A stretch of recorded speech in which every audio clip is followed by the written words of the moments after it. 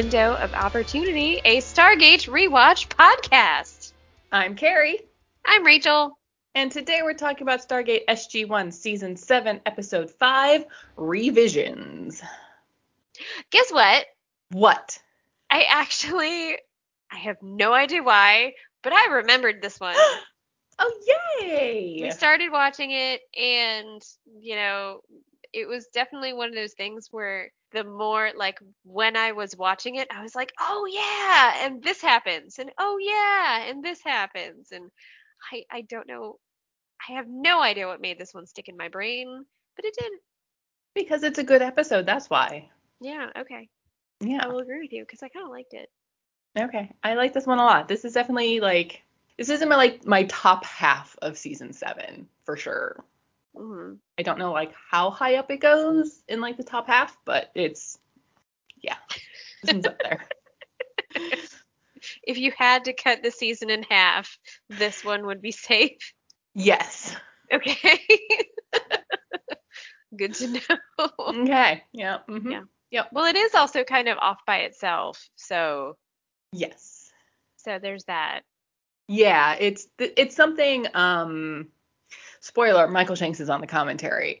He talked about how he really likes these sort of one-off bottle episodes as opposed to the ones that deal with so much mythology. You have to try and remember what's been happening for the last 6 years, and this is feeding into this and whatever. It's this is its own story. This is its own thing that's happening, and you get to just do this thing without having to worry about anything else that has come before this. Yeah. I tend to like those as well, especially as the seasons go on, because the other stuff is when we notice things that are inconsistent. Yes. So having just the independent stories like this, you just kind of just get to enjoy the story or not enjoy the story according to your leisure. Yes. Yeah. Mm-hmm. So before we start this week, though, hey, Rachel. What? Happy anniversary. What anniversary? 3 years this weekend. Get out. Really? Yeah. Our first episode was February of 2021. That's so fun. I'm still having fun. Are you still having fun? I am still having fun, yes. Okay, so we should keep doing this for a little while. I think we should, yes. Very good. That's neat. I didn't even realize that. That's cool. Yep. Mm-hmm. Yay. Yay, us. Yay. And to anyone who's actually been listening to us for that long, way to go, you. And yes. I'm sorry. Yes, thank you. And our apologies, yes. And also, I've gotten a few messages from people recently about you found us recently, but gone back and listened to our whole, past catalog. Thank you. That's amazing. I can't believe people actually do that, but thank you. We appreciate you. Thanks. Yeah. That's kind of a miracle that it is. that people still find us entertaining. Yes.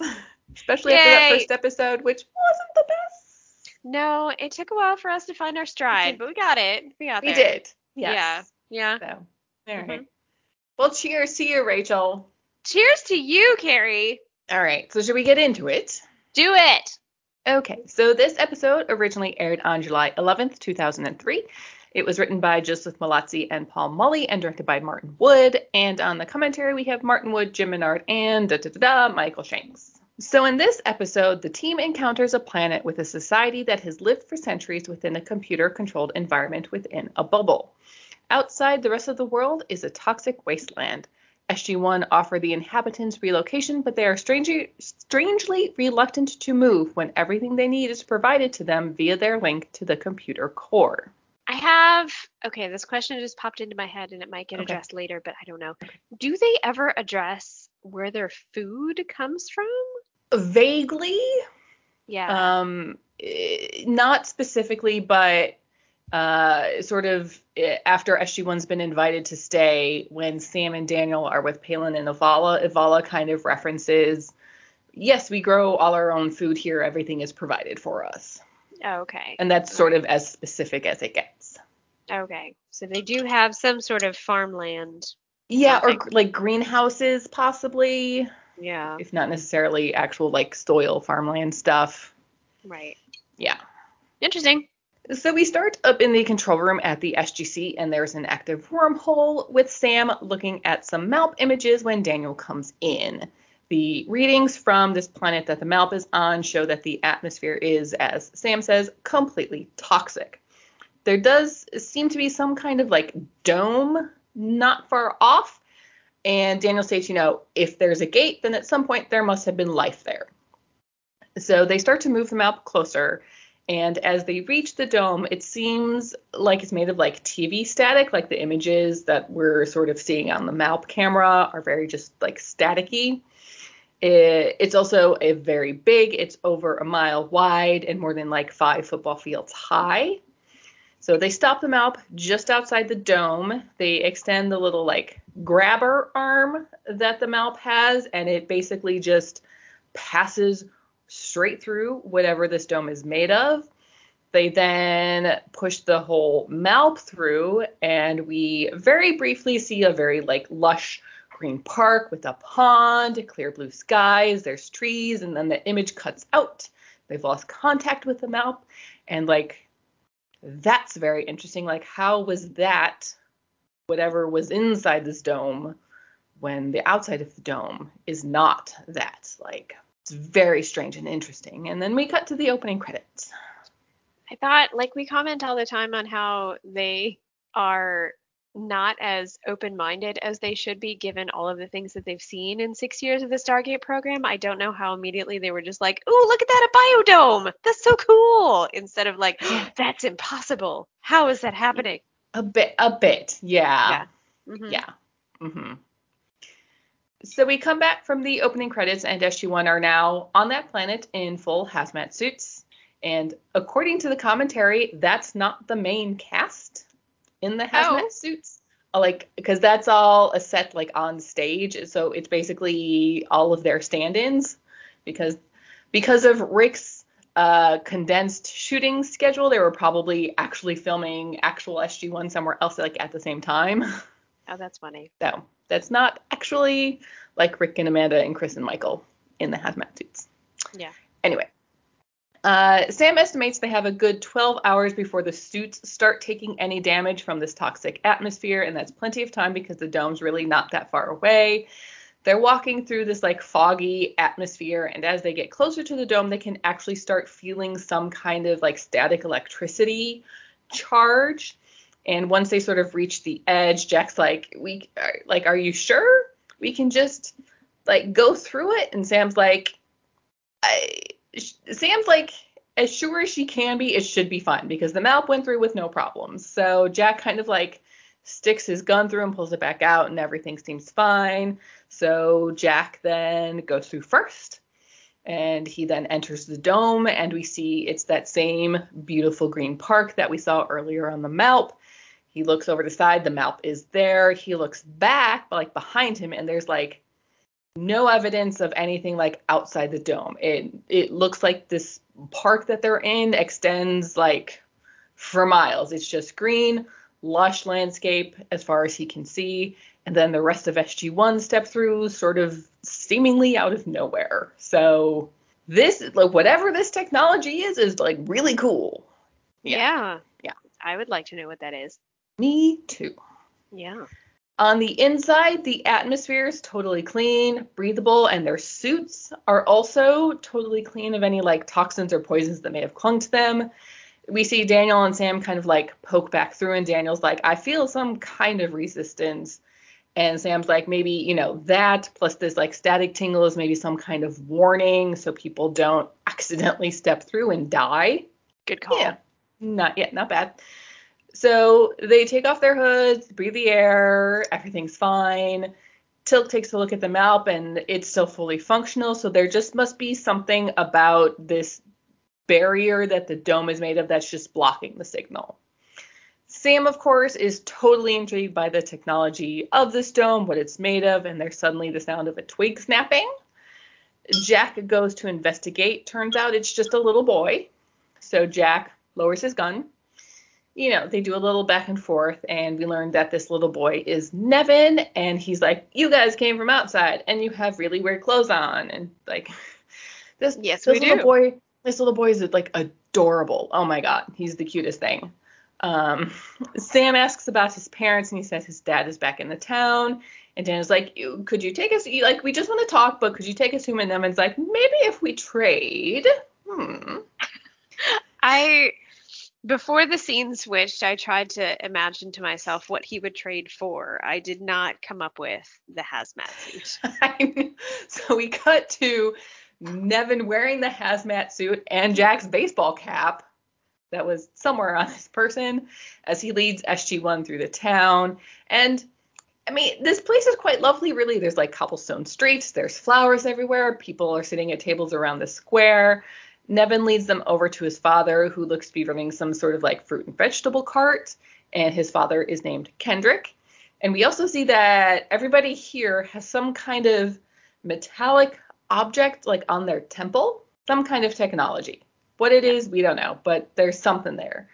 And when Nevin says he found them in the garden, Kendrick remarks that he thought they were the only survivors. And they're like, SG1's like, survivors? Like, of what?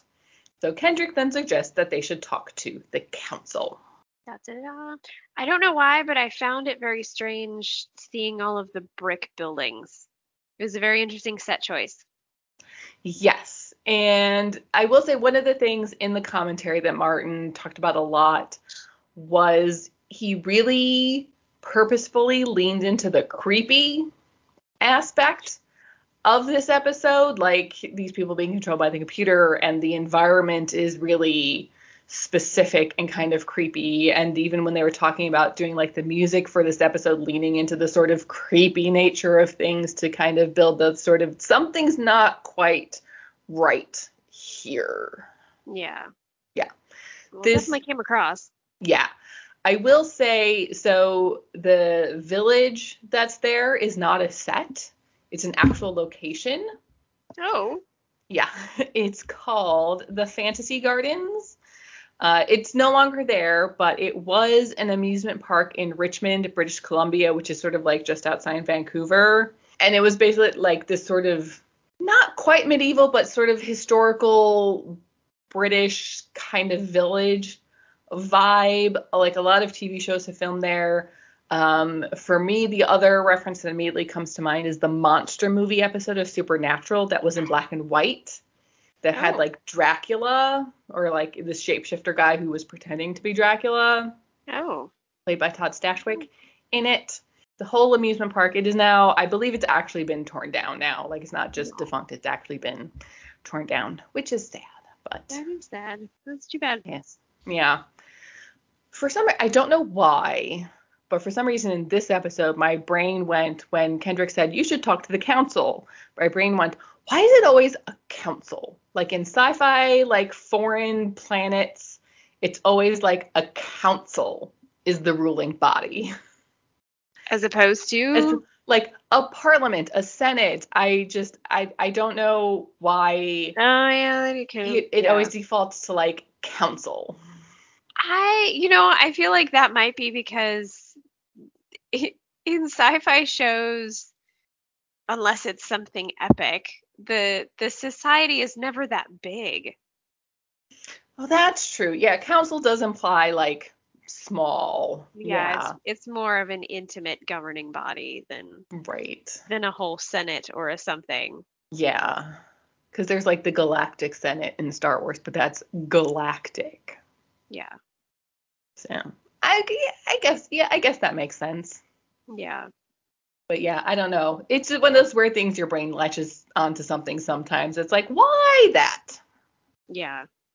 Okay. Yeah, and or the leader of the society is just like the one dude that's, like everybody's dad, that everyone was just like, "Oh my God, I listen to everything you say. You should lead us."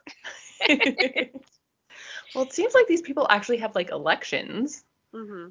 based on what they say later. So that's interesting. It's not just like, Or do they? I Do they mean, just think they that's do? that's true. Oh. I had not thought of that. Yeah. Do they just think they do? That's fascinating. We'll get to we'll get there. We'll get there. Okay. Yep. All right. Okay. So we're in the council room and we see there's a woman and 3 men sitting at this like table in front of SG1. The room is also like packed with townspeople, and those that apparently couldn't fit in the room are standing outside, like just pressed up against the windows to see what the hell's going on. So SG1 do the explaining thing of, you come from another planet. The protective suits protected us from the environment outside the dome. No, they didn't come in a ship. They came through the Stargate. Nobody there is familiar with that term Stargate. So Daniel kind of explains what it is, and he's like, you must have some record of it somewhere. It's a fairly important thing. One of the men is like, hold on a moment, and touches a device that's on his temple, and all of the locals like freeze and kind of space out for a minute, which is, again, really weird and creepy. And once they come out of this trance, they seem to know everything that they didn't know moments ago. They call the Stargate the Gate of Magmar, and it was discovered 463 years ago, was likely significant in the worship of Morrigan, and it was moved from what they call the ruins of Danan to their history museum. I have so many fun facts about that, like 2 sentences that they said. All right, go for it. Would you like all of my stuff? Okay, here we go. Okay. So Morrigan, we very briefly talked about because she was seen in Summit in season 5 as one of the system lords that was voting on whether or not to let Anubis return to their rank. She was like that redheaded Gould with like that very awesome like black like okay. thing. Anyway, so Morrigan is from Irish mythology, and her name translates as Great Queen or Phantom Queen. One source I found actually has her name translated literally as Mare Queen, like horse mare. Oh. She's mostly associated with war and fate, and especially the foretelling of death or victory in battle in the form of a crow or raven. She was also generally a shapeshifter and could take the form of any living creature. Mm-hmm. She would have also been an instigator in war, raising like great frenzy in battle, and then at the end, she would have been the harbinger of death. Oh. She's also been noted as the manifestation of the sovereignty goddess in the sense of being the guardian of a territory and its people.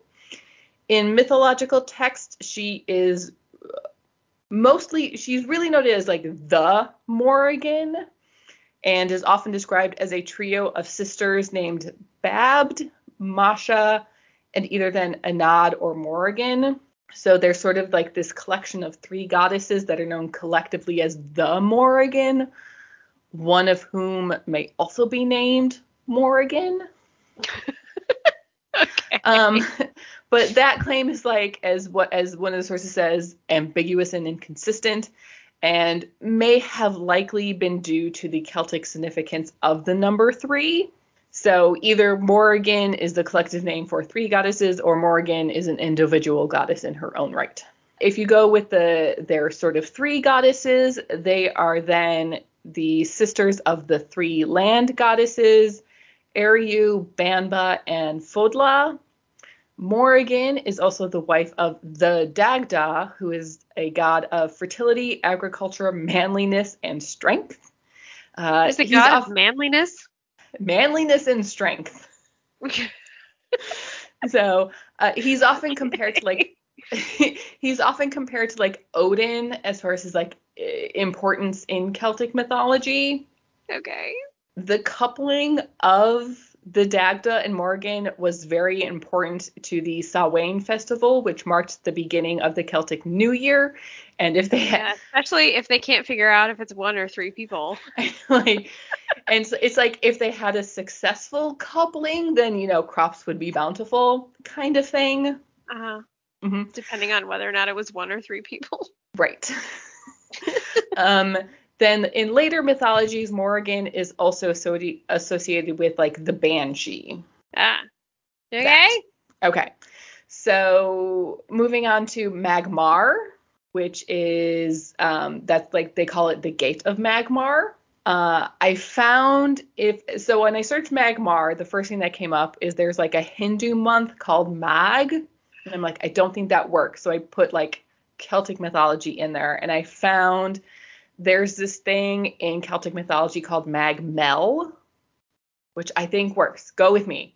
Just go with me on this. Okay. Okay. So Mag Mell means delightful plain, which is the name for the Celtic otherworld, which could be reached through death or glory. Unlike most mythological underworlds, Mag Mell is a paradise that's often described as an island to the far west of Ireland or a kingdom found beneath the ocean. It's kind of like Elysium in Greek mythology or Valhalla in Norse mythology, Okay. like a paradise and stuff. The interesting thing is that Mag Mell is never said to be an afterlife. Oh. In most accounts, it's an island that's populated by various gods and goddesses, which some adventurous mortals just like get to visit because they're awesome. To paraphrase Miles Dillon in his book Early Irish Literature, it can be described as such. This other world is a place where sickness and death do not exist. It is a place of eternal youth and beauty. Here, music, strength, life, and all pleasurable pursuits come together in a single place. Here, happiness lasts forever and no one wants for food or drink. Ooh, that sounds nice. Mag Mell is said to be ruled by the Fomorian king Tethra. All right, moving on to Dinan, because Magmar was found in the ruins of Dinan. Okay. Okay, just this is all going to come together. Okay. This is all going to come together. Okay. Okay. So Dinan, I think, could be a reference to the Tuatha De Danann, a supernatural race of beings in Irish mythology. These are kings, queens, warriors, healers, and craftsmen who happen to have supernatural powers. They dwell in the other world, but interact with humanity. They're often associated with ancient burial mounds, which were believed to be entrances to the other world. Their main enemy are the Fomorians. Their king Tethra ruled the other world. The Fomorians are a hostile and monstrous race of supernatural beings who are said to have come from under the sea or under the earth and are often noted to be the personification of chaos, darkness, death, and drought. Morrigan is said to be one of the Tuatha De Danann. The Tuatha De are immune from aging and sickness and have control over the weather and elements with shape-shifting powers. They also control the fertility of the land. Some medieval Christian texts written about the Tuatha De sometimes refer to them as fallen angels, neither entirely good nor evil, and they eventually became the fairies of later Celtic mythologies. Right. So there you go. I feel like I got like a third of that, but it was great. Thanks. Like once I started Googling this, I was like, oh, wait, what? Yes. What and who? There you go. I So very much Morrigan, appreciate your efforts, but yeah, I think I got about a third of that. well, then once we're done and I release this, you can just then listen to it and tell me and listen Twice and more, and absorb I'll be it. okay. Yeah. Yeah. I'll get it a third at a time, and then I'll be Yep. like, that was amazing. Your research skills are unparalleled. I mean, you should be saying that because they really are. Well, at least I think it every time. Okay, well, thanks. Yeah. Okay, so to get back to the episode, Okay. Well, SG1R. one comment I had Yes. was Okay. when everybody mysteriously gets all the knowledge. They make the comment that the Stargate was supposed to be in some sort of museum, yes? Yes. Outside the bubble. Well, as we later learn, the bubble was much larger than it currently is. Well, right, but it's interesting that people initially just think so casually about that of like, oh, it's in the museum that we don't have anymore. Oops. Oh, yeah. I thought that was weird. Yet nobody's like, where's that museum? Yeah, Because the museum obviously doesn't exist anymore. right. Oh, yeah. Yeah, just throwing that out there. Well, I mean, the link could be telling them that it was destroyed however long ago, you know? And the link could be telling them the museum was always outside the dome. Maybe. You But know? then you would think they'd be like, oh, from the destroyed museum, I just thought it was weird that they very casually was like, oh, it's in the museum. That's clearly outside the bubble, and they didn't really have any sort of reaction to that. Yeah. And that the museum might be destroyed, but the Stargate apparently is not Yeah, because it was just used. right. That is interesting, yes. And what else is in the museum? Yes. I wanted I to know. will I will say Martin Wood actually kind of touched on this because at one point Jim Bernard was like, "What does this thing mean?" And Martin Wood went on this, not really a rant, but he was like, there were times when Martin Wood would show up at like Stargate conventions, and he started going listening about like people ask you all these questions about like the background and why this and why that, and it's just like You don't because know. TV, you Yeah, know. like we've said so many times. Like we've said so many times. So while he may not have been aware podcasts will exist, he was aware conventions exist and people ask very similar questions in both of those environments. And it's like, Yeah, because TV. yeah. Yeah. Okay. So SG1 are obviously quite confused about what's going on and how they suddenly have all this knowledge that they didn't have mere moments ago. And so this device that they have is what they call a neural interface with their like math database. One of the council members like takes it off his temple and holds it out and is like, "Here, it's fine." And is like, "Eh." The woman that's there explains this link like so. The link contains the sum total of our knowledge and wisdom, all our history, our culture, our science, everything. And they can pull up any information they need whenever they need it. So that's fascinating. Indeed.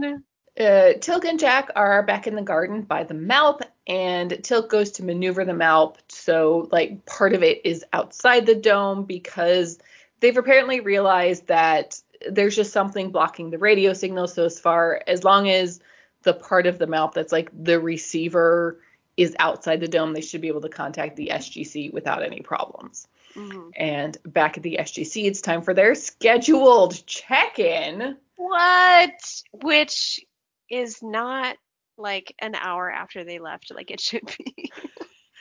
But I don't think it's that long though. It's maybe No. 2 hours. Maybe. We don't know how long it took them to get there. Yeah. But yeah, I think Jack said it would take like an hour to reach the dome. So Nice.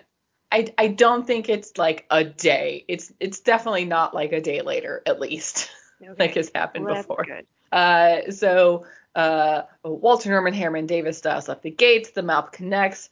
Jack comes through on the camera with Rick doing his thing of being like way too close to the camera than he actually needs to be because Mm-hmm. it's funny because why not?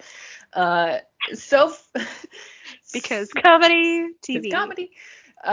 So far things are going okay. The people are a little weird maybe, but like not hostile, and like yes, the dome is inhabited. Sam's going to get shown all of the fancy tech stuff tomorrow, and the people have offered to house SG1 overnight. And Hammond's like, great, sounds good. We'll be in touch tomorrow. Jack and Tilk are staying with Kendrick and Nevin, and dinner looks to be, I don't know, some kind of like stew or salad. Maybe like I thought it was a stew, but then the closer camera angles it and looked like there was lettuce in there. I don't know.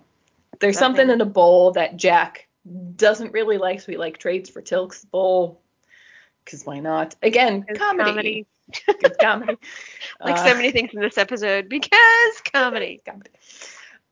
Nevin is being a sort of typical inquisitive child, asks Jack about how many planets he's been to. Is like, is it more than 10, more than 20, more than 50? And Jack's like, is it too late to pitch a tent? Ah.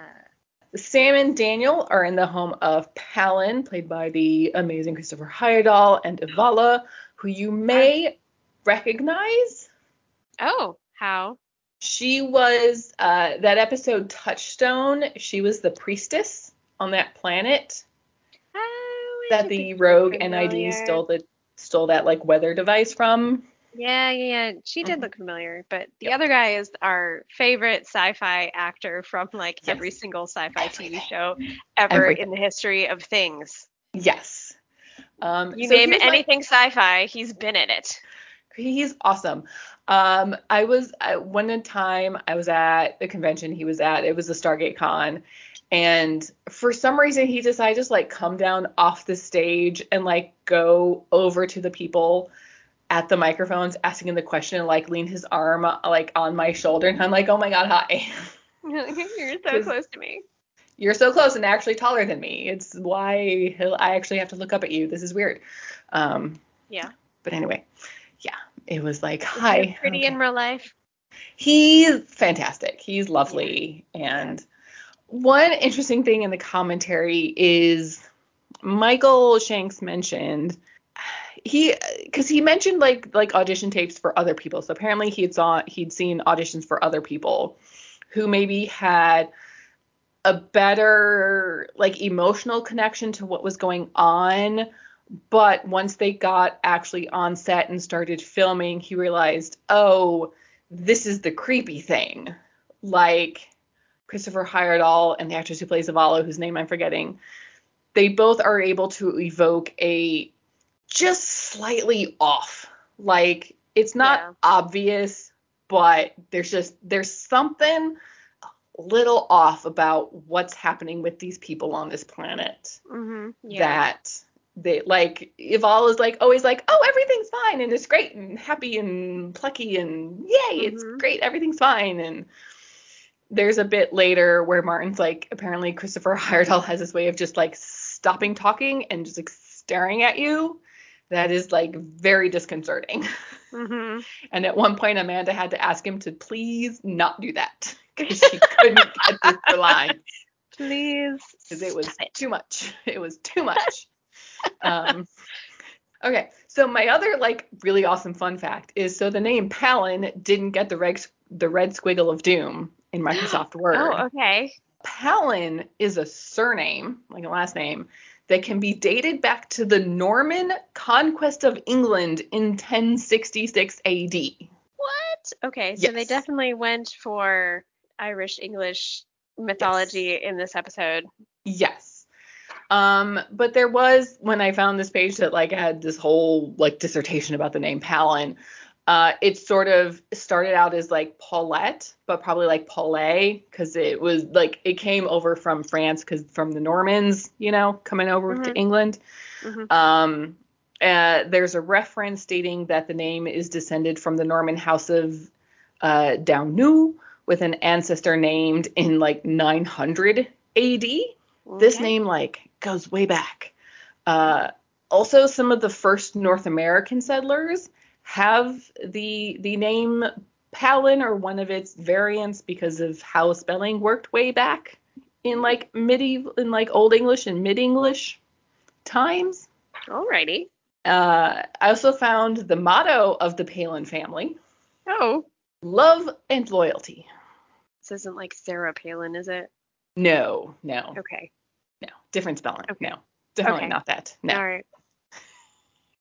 Of all the variants, that spelling is not among them. No. All right. Good. Okay. So That there would you have go. we would have So made it weird. a little bit, yes. So yeah, just when I saw that, I was like, this name is old, and was like fascinated. Yeah. So there you go. Okay. So these people, they're sort of talking about the more like technical aspects of this place and how they seem to have no issues growing food. Again, they have everything they need provided. The power for the dome comes from geothermal vents, and Palin is actually one of the technicians that's responsible for the care and maintenance of the generators. He will gladly show Sam tomorrow everything. And Daniel comments sort of about the disconnect between the architecture and the level of technology required to maintain the dome. Ivala explains that it was technology that led to their downfall and the poisoning of the water and the air and everything. People were dying, and so those that survived chose to simplify in order to survive. Daniel mentions the environmental issues that are happening on Earth, and maybe if he can learn more about what actually happened here, they might be able to prevent the same thing from happening on Earth. Ivala then removes her Neuralink and offers it to Daniel as the easiest way to learn about what happened. He's quite he's He's quite hesitant, even if she insists it's safe, and Sam then points out that they can't even really be sure that their brain physiology is similar enough to be able to use it. Maybe later, like not right now, thanks, but not right now. Yeah. That was a good backup she had. Yes. We then cut over to the home of the woman that was on the council earlier. It's like the middle of the night. She wakes up and we see the lights on her Neuralink are flashing. She like gets up out of bed, pulls out a suitcase, and we then see her walking through the town square dressed and carrying that suitcase. The camera follows her as she walks through the town and just straight out of the dome. Boo. Why? What is happening? Why? When Jack wakes up the next morning, Nevin has his hazmat hood on and is like right in Jack's face. And this whole scene is adorable and I love it. Mm-hmm. And they're in the commentary, like they talk about this and how this actor, I think Liam was his name, like really loved getting to do this really like close up thing to the camera that like Jack had done earlier back to the SGC, but they're like Unky Rick did. Yeah. I was like, oh my Stop god, it. No. no, that's too cute. Yes. Stop. Anyway, so Kendrick, his father's like, it's time for school, and he asks his dad if he can be an explorer when he grows up. No. It's so cute. It's so cute. But also Jack's intonation of hello Nevin is like hello Newman. Yes, it's very Seinfeld. Very much. Yes, it was very much done on purpose. Oh yes, absolutely yes. Yeah. We then see Sam walking through town with Palin, and he asks her what it's like outside the dome, as no one has been out there for over 400 years. He's like, that's not so great. No, not really. No. Yeah. Mm-hmm. He then says that the Neuralink has shown him images of large buildings of steel and glass. And for me, I'm like, oh, that like it's not just knowledge, it's actually like images and pictures of things, which is very interesting. Yeah. He then leads her to what looks like the mouth of like an alley, but is in fact the edge of the dome. And like this whole thing is fascinating and sounds like, oh my God, show me everything. So Palin leads Sam down into the control room to see how it all works. And as much as there's sort of a lack of technology above ground, there's plenty of it down in the control room. Yep. Yay. Yeah.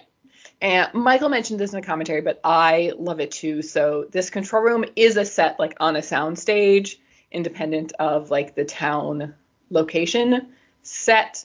But I really love how in the stairway down, there's still like that red brick at the top of the stairs. Yeah. Before it's Yeah. yes, yeah, and like their set designers are so good. They're so good. Yeah. Yeah. Back up above ground, Ivala has taken Daniel to their library, and like it's a bit dusty, but you know if it's potentially not safe for him to use this Neuralink, then these books and records are his only option to figure out what happened. Daniel like looks at some of the books, says the writing looks familiar, and with Ivala's help, he will work on translating it. Yay. Do they mention if they can read the books? They don't really, do they? Like the locals? Yeah. I mean, I believe so. Okay. Yeah, because Daniel's gonna work with Ivala to translate what he can't read himself. Yeah, even though she says we don't really need to read anymore, it seems like they still at least have the knowledge of what their language is. Back down in the control room, Palin is explaining the various displays to Sam when he heads off to check on something else. And as Sam is looking over everything, the three main screens suddenly go black and what looks like computer code starts scrolling through them. Sam calls to Palin, but he's just standing there with his back to her and not moving. And then also back up in the library, Daniel walks over to Ivala to ask her about one of the texts that he's reading, but she's just sitting in the chair, kind of staring off into space and not moving. And it's kind of like what happened the night before when the council pulled up the information about the Stargate. Yeah.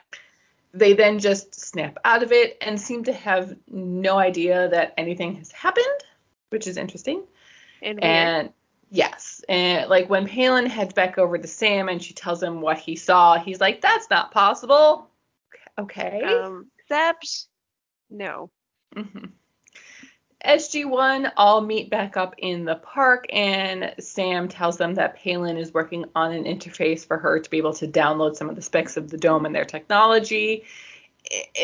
And these people seemingly want nothing in return, which Jack does not understand because yes, why would you not want something even tiniest? Food, I don't know, something. Yeah. Yeah. Because it's very rare, very strange. Yes. And Weird. Sam brings up that they could at least offer relocation, and Jack's like, sure, why not? Yeah. So they go to meet back with the council, which is now only the three men, and they mention the possibility of relocation, and they're like, nah, we're fine. And then one's like, but fresh air, real sky, mountains, trees, Out? nature. Yeah. And they're like, we have the link for all that stuff. And Jack's like, what about the townspeople? Maybe they want something else. But the council speaks for the town, and they are unanimous in their decision. Then SG1's like, what about the woman from last night? And the council's like, what woman? There's no woman on the council. There hasn't been a woman on the council in 2 years since the last election. Also, the council has always only had 3 members. SG1's just like, Also, the council never actually had elections. But did they? Who? Right? Now that you have said that, I can't get that out of my head. I don't think they did. I think the link just kind of assigned people with like, you are this now. And then told everybody else, you voted for this person. Yeah. Yeah. And But you all think SG1, this? oh, but SG1's like, I'm sorry, what? Yeah. What's going on? So, back out in the square, Sam kind of comes back, and she's apparently gone to confirm with Palin that the council has always had 3 members. Okay, so something's going on. Something is not right here. Could it maybe have something to do with this Neuralink? And, if it can basically implant information at will, could it also alter their memories? Tilk brings up the possibility that the woman that was on the council maybe didn't agree with some of the decisions the council made. So, as Daniel says, so they erased her from existence. Maybe. Which, yeah. But like, whatever's going on, these people, they kind of can't be trusted right now. Even if this isn't malicious, there's just these people are being lied to somehow. Something's going wrong. Something's hinky. So, yes. Sam wants to go back to study this technology more, and Daniel wants to head back to the archive. So, all right, go do your thing. Yep. Daniel's poking around when Ivala comes back in, and what Daniel's looking for right now is records of when the dome was first built. And Ivala explains that the link was already up and running at that point, so there might not be much in the way of like written records from that time. He then brings up to her this relocation idea, and she also doesn't see any need to do that. And he's like, okay, fine.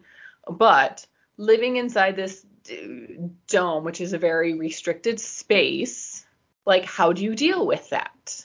Because population growth and everything. And so she explains that everybody is limited to having 2 children. And so far, nobody has broken that. And the current total population is 1,373. Right. Yes. Okay. Mm-hmm. All right. Sure.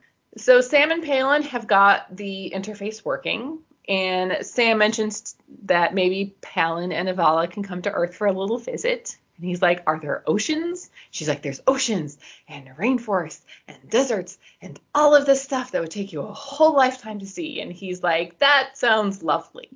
Sign me up. Yeah, he's like, I think he's sort of maybe more at least pro visit, if not pro permanent relocation.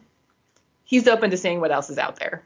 Which is interesting because we talk about so much how they never let Jonas out of the base. Right? And they're just like, people, come see the stuff. Yeah. I guess maybe it's like they didn't let Jonas out on his own. I don't know. That is definitely a plot hole that they should have explored more of actually showing Jonas being able to go outside. I know. It's like, if he had lasted more than one season, would they have like let him get an apartment in town Yeah. and Yeah. leave the base? I Yeah. mean, in some ways I understand Tilk because of the whole gold thing on his forehead thing, and sometimes the way he speaks and the things he does are very like, you are not from this planet. But Jonas could easily be from like bumfuck Alaska, and Yeah. suddenly he's in Colorado Springs, big city, who knows, He could totally fit into somebody from Portland. Just a weird dude that likes to ask Yeah, questions and knows yeah, stuff. Yeah. yeah. Why not? Anyway, so Sam's looking at like the readouts that she's getting on her laptop, and she notices a discrepancy in the readings. And so Palin explains sort of the acceptable variation in the sort of the power output readings. And she's like, yeah, these readings are well outside that. And he pulls up the readings from that morning and is like, no, everything's fine. And she's like, no, it's No? not. This is wrong. And he's like, well, this is all foreign. This is not in your local language. And there's some learning curve here. And she's like, sure, but it's easy enough to recognize a relative drop in what the readings say. If you're looking at a graph, whatever the language of the labels of the graph are, it's easy to see when the graph is very different from what it was hours ago. Right. So Palin's like, I have access to hundreds of years of readings, and they've all been well within the expected parameters. And so Sam's like, okay, fine. Again, okay, let's go with that. But if the readings are off from what they should be, would that indicate something might be going wrong with the dome? And he's like, maybe, but that's never happened. Like his whole attitude is, oh, you. Just, Yeah, no. Look at like you trying to do sciencey things. you silly alien. Yes. No, this is fine. Yeah. Jack and Tilk are heading back towards the Malp when Kendrick comes running up to them, and he's heard about the offer for relocation, and he wants to take Nevin and go with them because he's, seen how Nevin is with Jack and realized that he wants his son to grow up in the place with like a real sky and real clouds and like actual real environment and stuff. And Jack's like, sure, great, fine with us. Whatever the attitude was good enough for me. Let's go. Yep. Let's do it. Yep. Back down in the control room, Sam radios up to Jack, and she's been looking at the readings and has found something interesting. But before she can get into any detail, Tilk interrupts because the Malp is missing. Like it should have been parked where it was and it's not there anymore. Mm-hmm. That's not the only bad news because Sam's like the power readings on the dome as they are now compared to what she took when they first arrived are at a massive discrepancy. Sure, that discrepancy is 4%, but when that's for something like this dome and how big it is and what it does, that's a lot. Yeah, not good. Scale wise. So she's like, the dome is failing. There's no way to know how long it will last, but once it does fail, everybody's going to die. So, not good. No, very much not. No. No. Mm-mm. Mm-hmm. And then down in the control room, the computers do that thing they did earlier where they go black and computer code starts scrolling across it. And up in the archive, Avala suddenly like spaces out, walks out the door. Daniel's like, Avala, hey. And it's like she's either ignoring him or she can't hear him. And Sam also radios up that there's some new information and the power is definitely dropping. And Tuck's like, shouldn't we tell someone? And Sam's like, I don't know if anybody would believe us because Palin doesn't seem to be able to see that these readings are changing. She doesn't think Palin's in on it, but she seems pretty convinced that this link is somehow altering everybody's memories. Yeah. Daniel's still following Avala as she walks through the town and like calling her name, and she just keeps walking. She walks through like in this narrow sort of passage, turns a corner, and when Daniel catches up, she's not there. And there doesn't seem to be anywhere for her to have gone. He tries this one door. It's locked. It won't open. There's this like solid brick wall at the back, but that's like the edge of the dome. And it's like, where did she go? And we don't know. SG1 are now gathered in Palin's home, catching up on like what's been going on. Daniel explaining what happened with Avala, and Sam explaining like what's going on with the dome and the link. And they're like, can the link be disabled? And she's like, not without possibly bringing down the dome as well, because it's all part of the same computer system. But maybe Sam can get in there and change the information that the link is sending out, but that would be difficult to do without Palin's help. Daniel wants to keep digging through the archive and see if there's something concrete there that would contradict what the link is telling these people, like perhaps the fact that there were indeed 4 people on the council at one point. Okay, so Sam, Daniel, go do that. Jack and Tilk are late for their check-in with the SGC. Jack and Tilk start walking back toward Kendrick's house so they can get their hazmat suits because the map is now outside the dome. And as they're heading that way, Nevin runs up and is like, where are you going? The house is this way. And they're like, no, it's that way. Other way? And Nevin's like, no, that way is the edge of the dome. Just come with me. I'll show you. And so he leads them to a different house. And in that house are their hazmat suits. But this is not the house they slept in last night.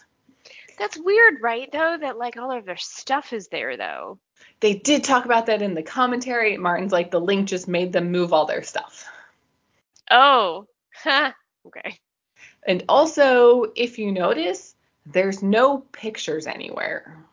Yeah, I did notice everything was kind of bare. Yeah, like there's no photos of anybody. There's no paintings, nothing like that. So... No record and these of people. Right. And these people seem to live a fairly Spartan lifestyle, so getting them to move clothes and stuff from one house to another, probably not that big of a deal. Yeah. So Kendrick then comes in and he's like, what are you doing? And Jack said, don't worry, we're not leaving. We'll be back. We just need to send a message back to the SGC. And Kendrick's confused because, you know, Jack was like, don't worry, we'll come back for you. And Kendrick's like, why would we want to leave? And they're like, because you said you wanted to leave? And he's like, no, I didn't. And Jack turns to Nevin and says, you want to be an explorer, right? And no, Nevin's going to be a gardener like his father. And it's like, okay, those Neuralinks, you need to take them off because something wrong is going with that. And Kendrick suddenly says, like, removing the link would be instant death. That's new. Yes, that's not something that has ever been said before, and we've seen several people remove their links with no problems. Yeah. And Kendrick's like, I think it's time for you to go. Yeah. So we then cut to Sam sort of like walking through the square, and Jack radios to her to watch her back because something is going on. Yep. So Sam heads back down to the control room to talk to Palin, and she brings up the changing power levels, and he's still like, the data's fine. I don't know what you're talking about. And she tries to tell him that every time the computer makes changes, it also updates the data that's being transmitted via the link. He, of course, does not believe her. She keeps pushing, though. And, like, she's like, if you don't listen, the dome's going to fail, and you and Avala and everyone you know are going to die. And he's like, who's Avala? Yeah. And she's like, your No. wife? And he's like, I've never been married. And it's like, what? Like, that's a what are you talking big, that's huge. Huge. Crazy pants. Yes. We have a quick cut then back to Daniel, who seems to have finally spotted something in the records to prove that things are amiss here on this planet. Mm-hmm.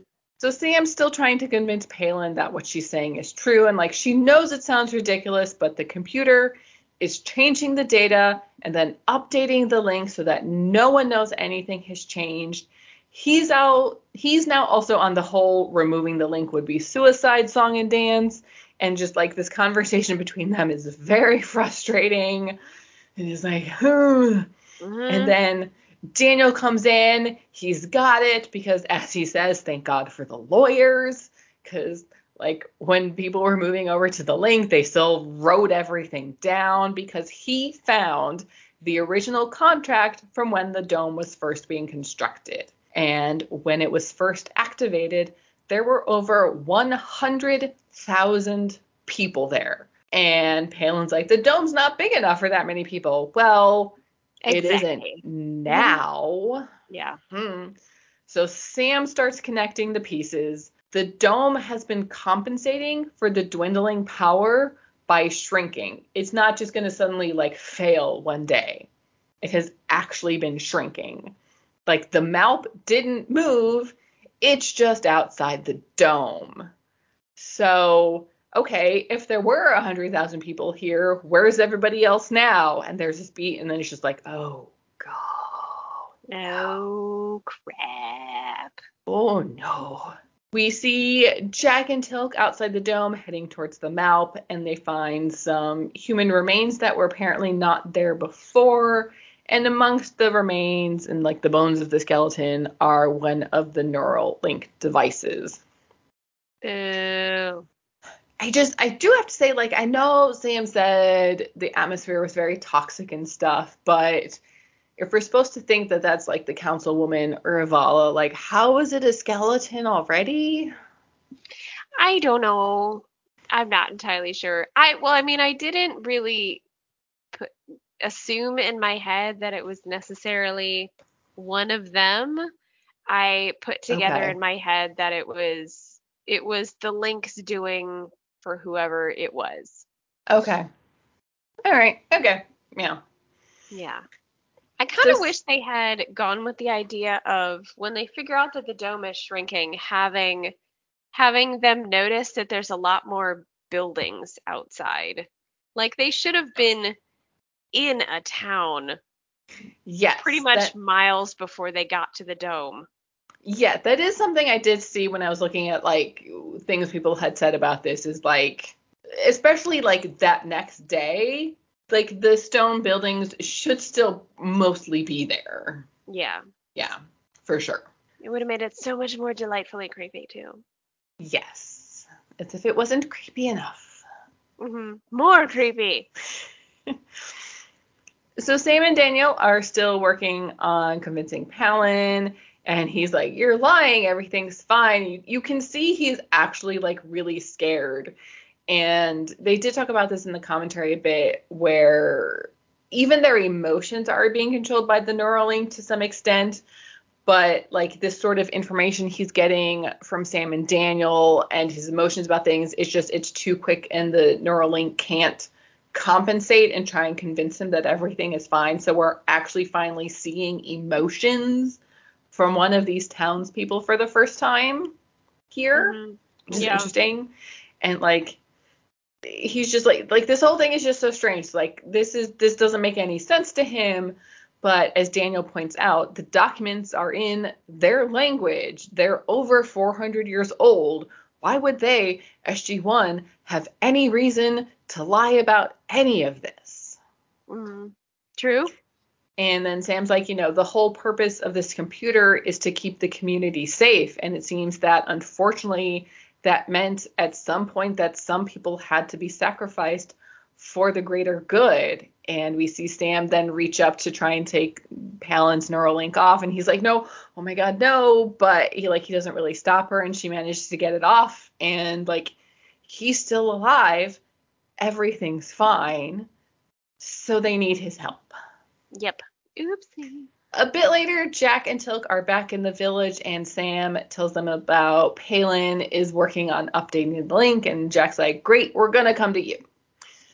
So Palin's typing away at the console. The computer then goes through another update, and he's like, what'd I do? And Sam's like, you didn't do anything. This is just what happens. And we see up in the village, everyone does that like staring off into space thing. When they snap out of it, Nevin asks his dad if Jack is sick, and Kendrick's like, he is, but they'll make him better.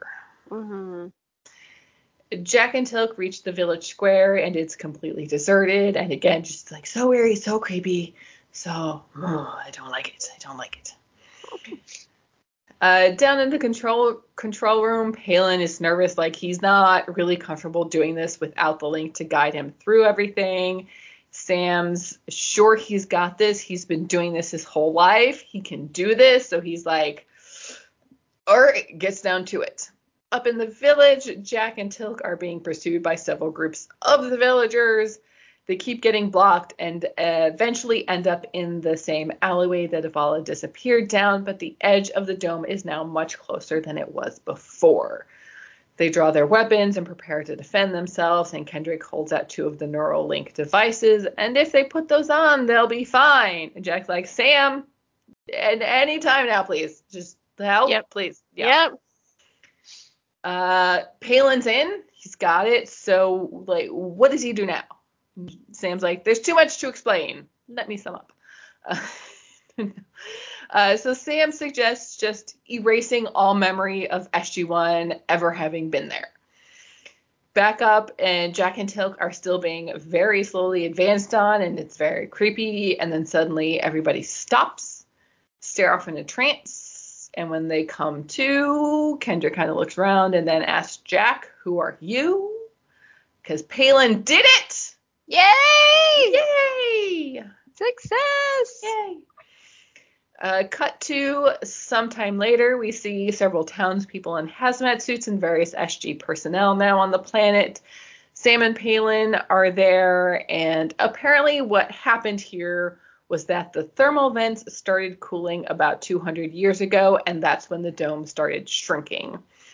Luckily, they should have everyone relocated in a few days, so for the most part, everybody's fine. There is then a rather sort of sad and wistful moment where Palin laments his inability to mourn someone whose face he can't even remember, but maybe Sam can help by telling him about Ivala. Aw, I thought The that was a end. really good ending. Yeah, me too. Yeah. Yeah. You know what I find strange though is okay, so they figure out what went wrong with the dome and when it started shrinking. But did you find it odd that there was no record of the dome being like, I'm broken, you need to fix me? Instead, it was like, oh, I'll just figure this out on my own things. Well, I mean, I guess it depends on how the computer was originally coded. Like Hmm. if the computer was coded to maintain this society, it would do whatever it needed to do to maintain this society, not maintain this size, you know? Maybe. Because there's a difference between keeping these people alive and staying as big But as you are. but what people if it decides it needs to sacrifice a few for the whole? I can't imagine that they would have programmed it unless it was really, really bad programming. That they would have programmed it to not alert anyone that it was having any sort of issues. Yeah, I mean, yeah, Seems that weird. is weird. The whole, hey, these power Mm, readings are weird. Instead of telling somebody, hey, these power readings are weird, they just update and say, these power readings are what they've always been. yeah, it's fine. We're fine. You're all fine. It's fine, we're fine. Yeah, you're fine. It's all fine. Yeah. Yeah. Yeah. It Again, is a little TV plot strange. holes Possibly a little bit. that they didn't anticipate being picked apart, but seems weird. A little bit, maybe. Yeah. Yep.